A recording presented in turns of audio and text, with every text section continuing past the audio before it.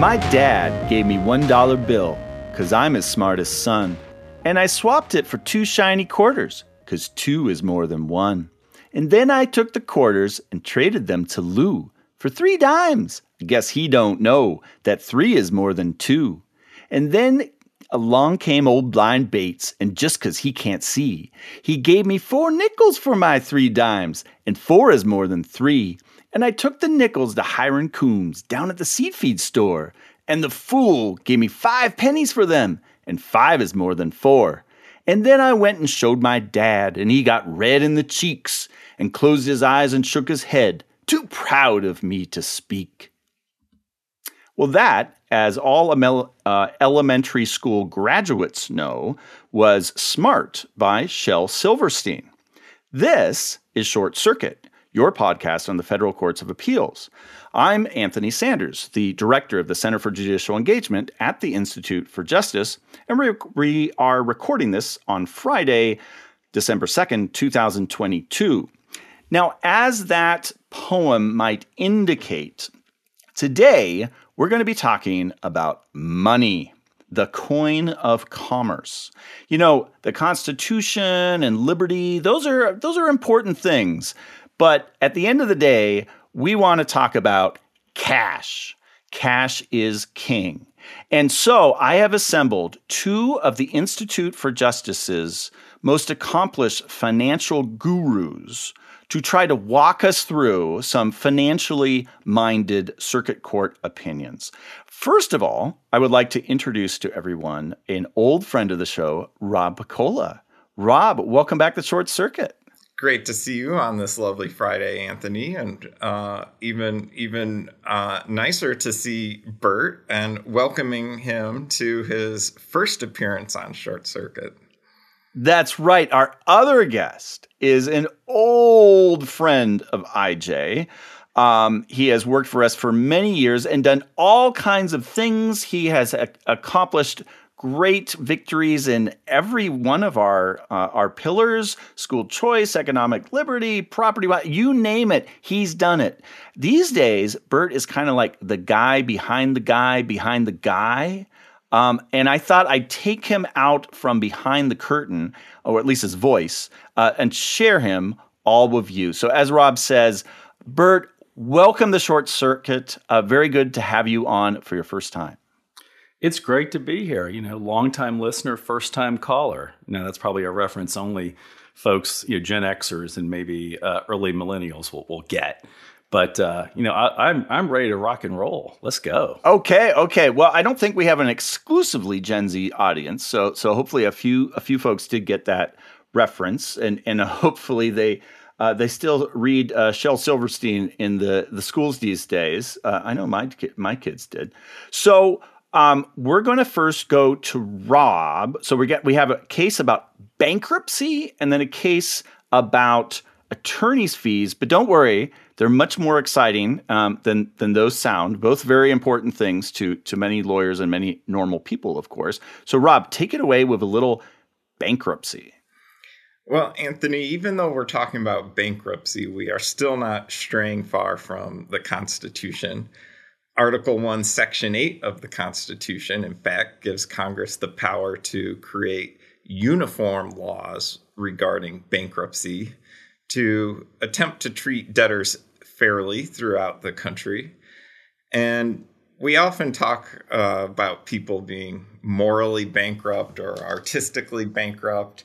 But we constitutionally and legally, we have something different than our colloquial understanding of bankruptcy, which is a highly codified system for establishing what to do when you are out of money and you have creditors and they need to be paid. And the Second Circuit recently took up Congress's bankruptcy scheme in a case called Clinton Nurseries, where a plant grower was going through the bankruptcy process and encountered some unfairness in the fees that they have to pay.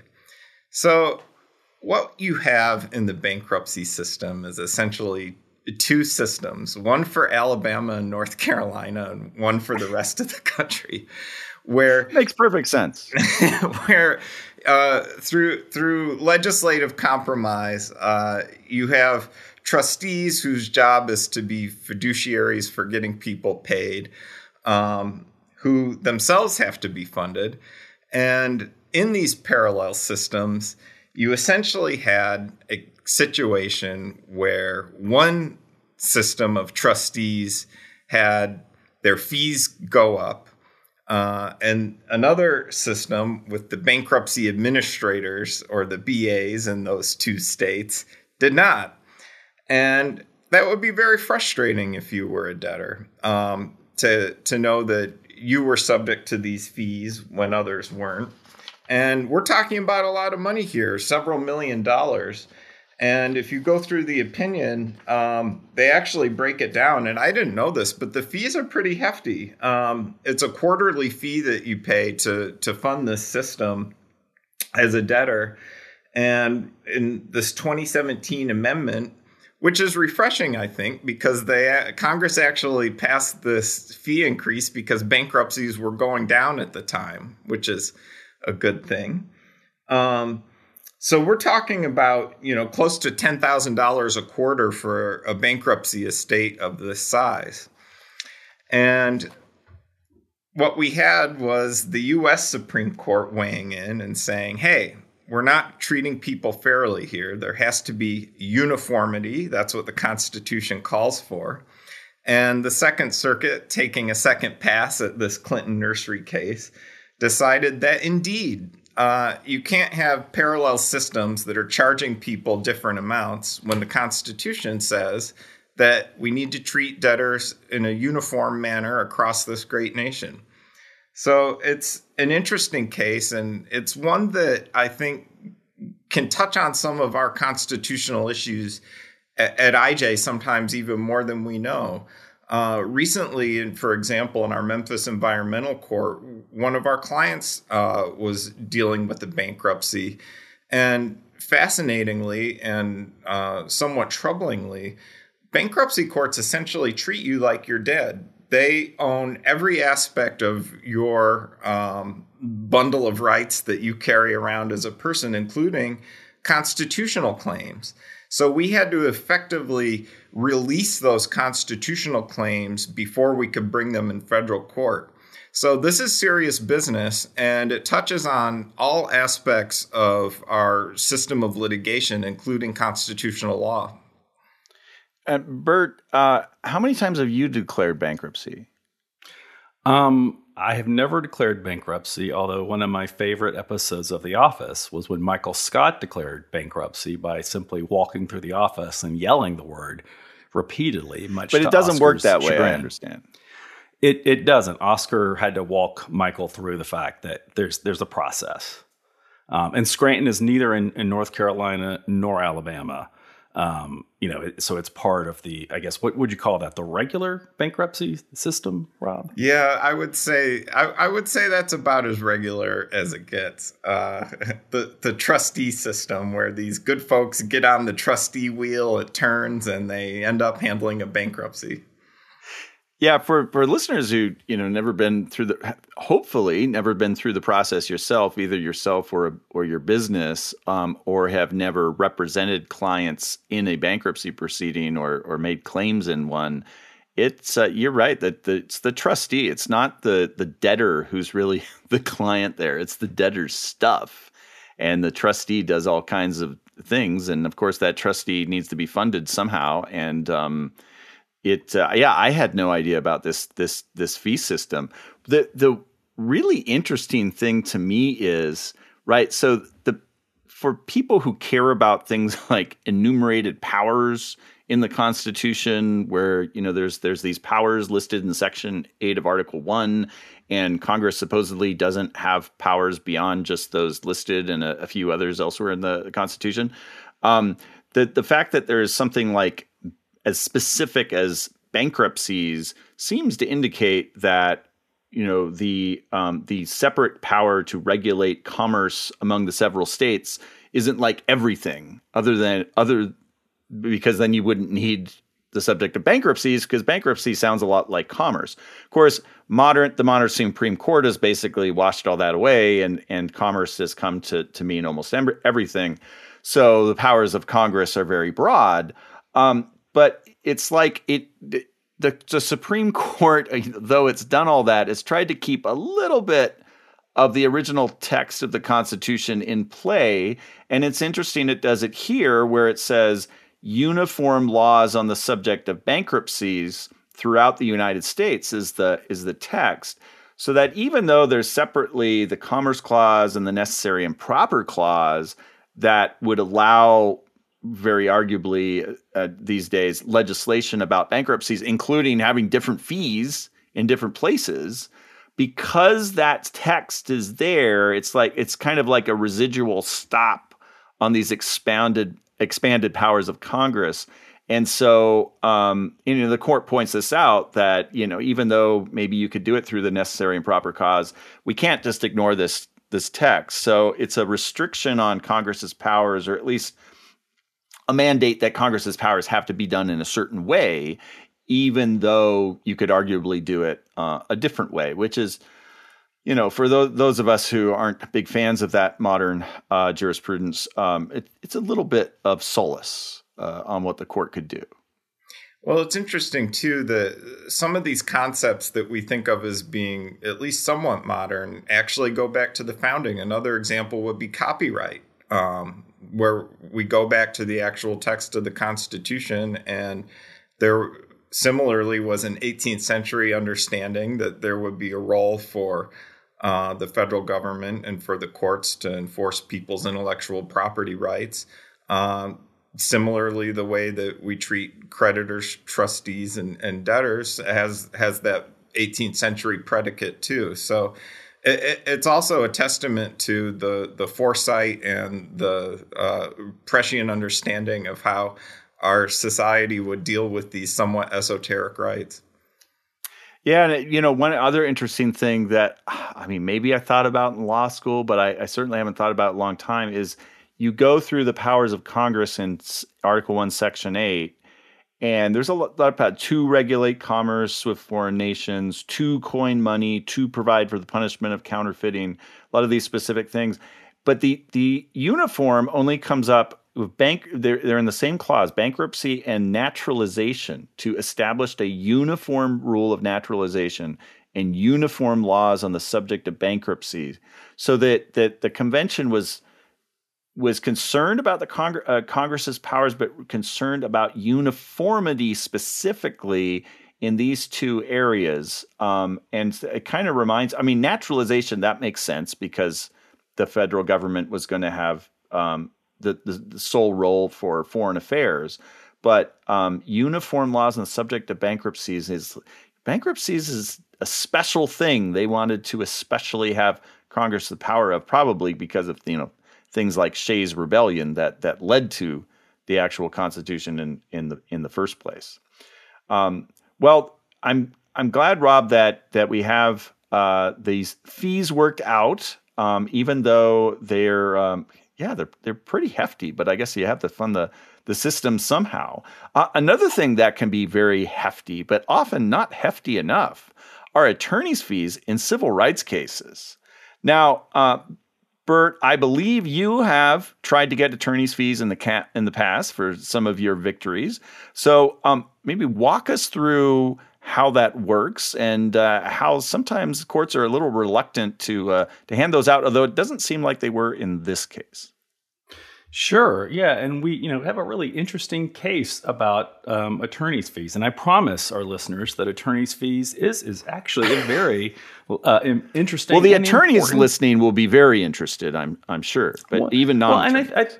And I hope so, even more broadly, because attorneys' fees are a mechanism that appear in multiple federal statutes when it comes to the enforcement of rights, whether those be statutory rights, or as in this case that we're dealing with from the Sixth Circuit, the Tennessee State Conference of the NAACP et al. Versus Trey Hargett for civil rights litigation under the Constitution.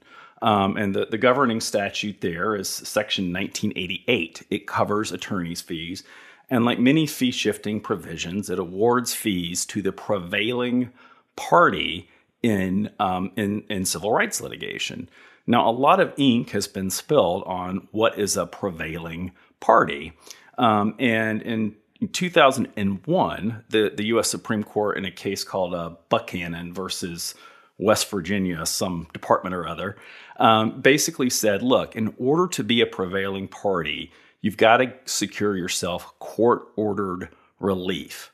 So it's not enough for you to file a lawsuit and accomplish your goals, but not get some sanction from the court, of that relief. So if you don't get a judgment, if you don't get some sort of a court-ordered settlement, you're out of luck when it comes to getting attorney's fees. Now, that was a 5-4 decision, pretty hotly contested.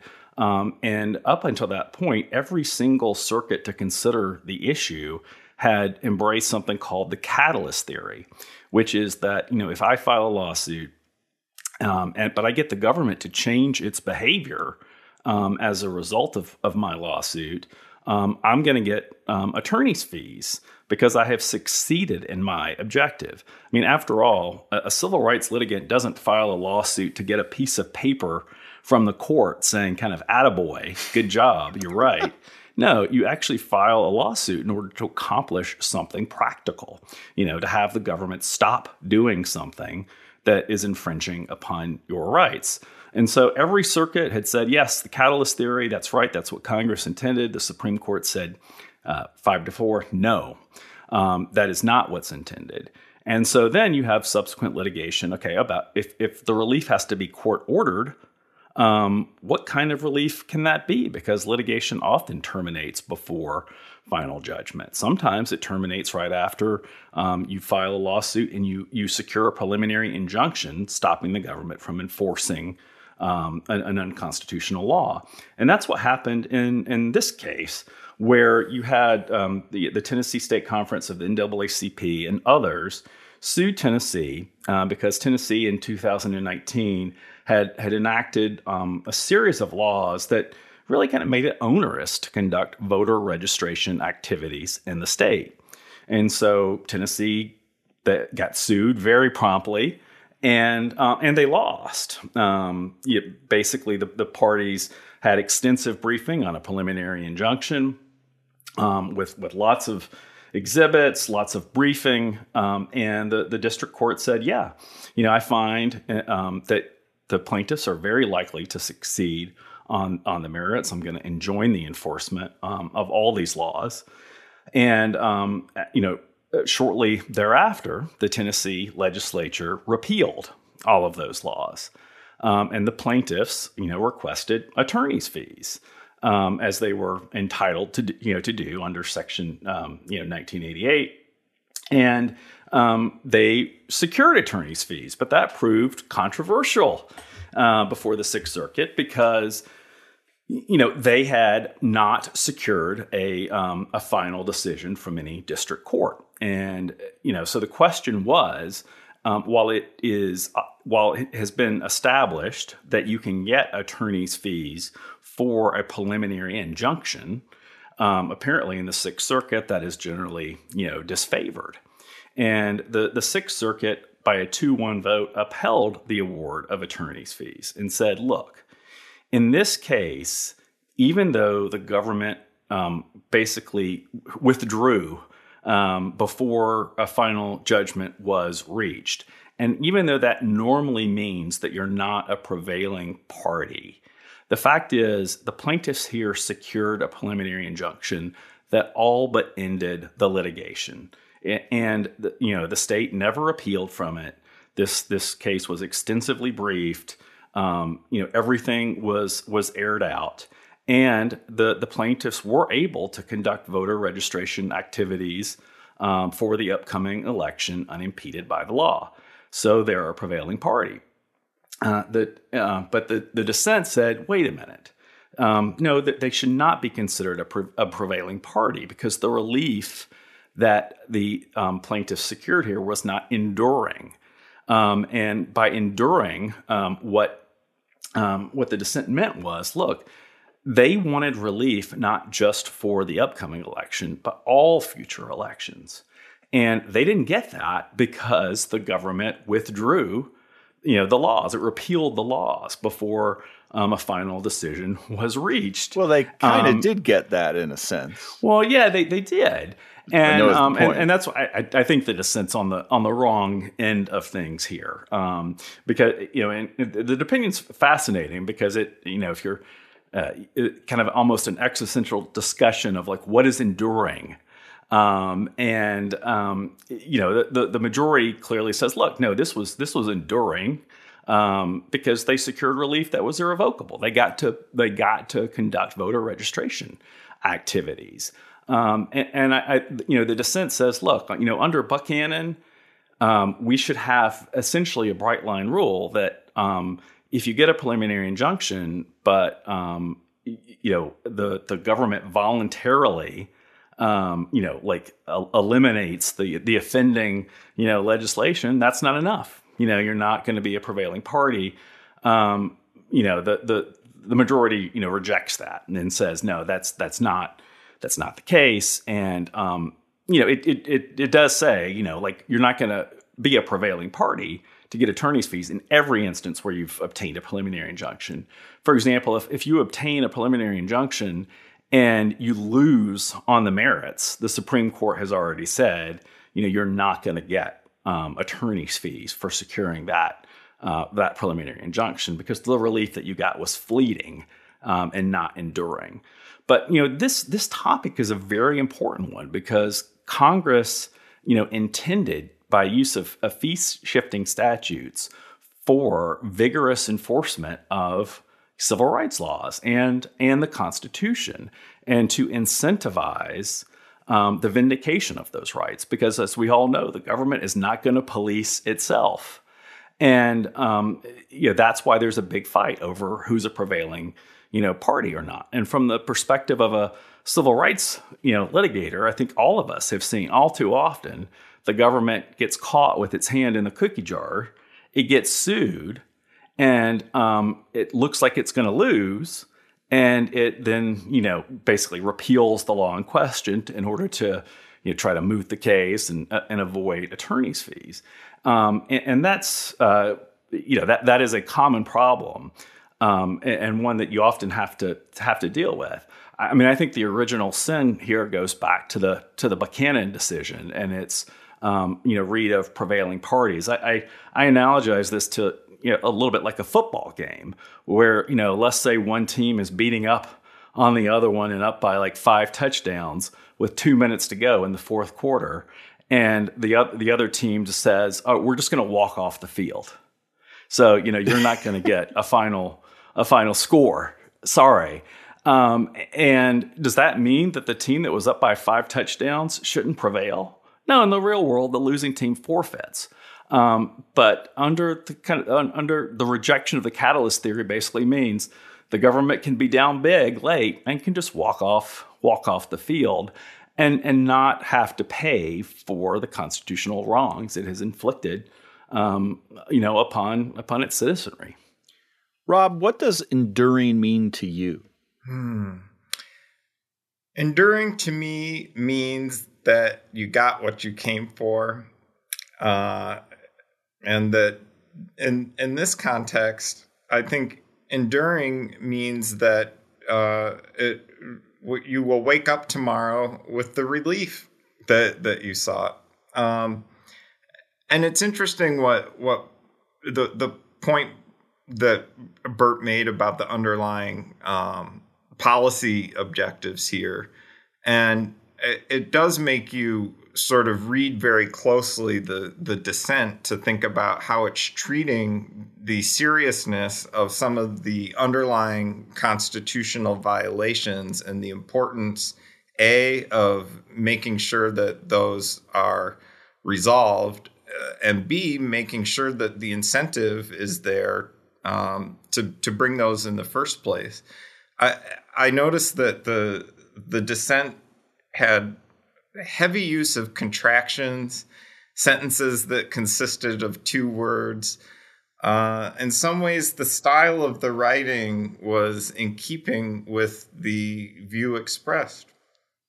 We'll leave it there about the dissent. I had a similar reaction to both of you, unsurprisingly. The other angle on this case is as with many cases, especially a case about election law or voting rights, is the defendants here are state officials, and because of various reasons of sovereign immunity, you can't sue them for money. So you couldn't add on, some damages for violation of your rights in this case, or in all kinds of other cases in different contexts, whether it's voting rights, property rights, what have you. And so you can't get a judgment if the law is repealed because you can't get money damages. And so the only thing you're left with is declaratory injunctive relief, like they're asking for here. And so if the state can just get out of it by repealing the law, even after you get a preliminary injunction, that seems like even more contrary to what Congress was going for, because Congress, didn't pass this statute to say, well, if you're already getting a lot of money from the government, then you can get some attorney's fees. I think it would be the opposite, that if all you can get is an injunction and you're a civil rights attorney trying to help some people out whose rights have been violated, that the court has adjudicated the rights have been violated, then you should get some attorney's fees. But because of how our system works and sovereign immunity and all that, and not to mention qualified immunity, if it was a case where that could be at issue, it's the opposite. So this is trying to get a modicum of Congress's intent in trying to effectuate its civil rights statutes by having a mechanism for attorney's fees.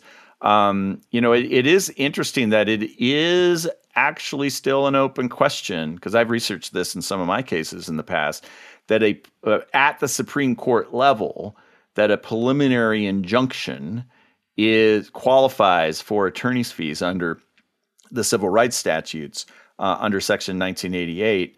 I think just about all the circuits have said that it does qualify, and certainly the majority here is, but this dissent does not agree, and I really hope that the Supreme Court never goes along with that, and I think that the Supreme Court would say that this qualifies, but it's interesting to note that has never fully been squared, that a preliminary injunction qualifies you for attorney's fees, even if that's all that ever happens in the case.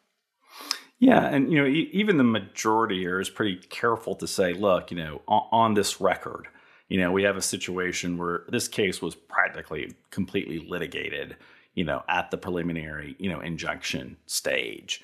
And if we had a situation where it was, much more fleeting, had they lost, at the district court, level, for example, on the merits, they certainly would not have gotten a fee award or not been entitled to one. But again, like the state denied them that because they saw that they were about to lose. And I really do want to stress why fees are so important, because litigation is expensive, and you're not going to have a vigorous enforcement of civil rights laws across the entire country if there is if essentially private attorneys generals can't get compensated for their attorneys fees in order to vindicate those rights. Congress recognized that and said, look, these rights are great, but they're nothing without vigorous enforcement across the board.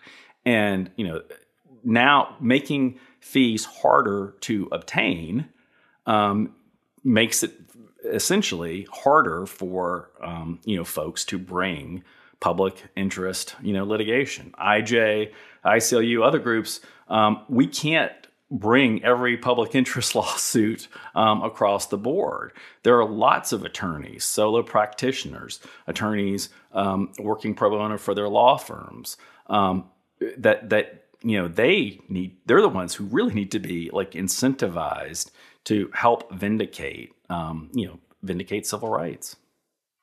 Well, I'm glad that we started with the cold coin of commerce, and now we've ended up with vindicating civil rights. Even if money makes that a little easier sometimes. So I appreciate that, Bert, and I appreciate Rob, you coming on as well. I hope both of you guys have a very happy holiday season as we speed along to the end of December. But in the meantime, I hope all of you listening have a happy holiday season. And I want all of you to get engaged.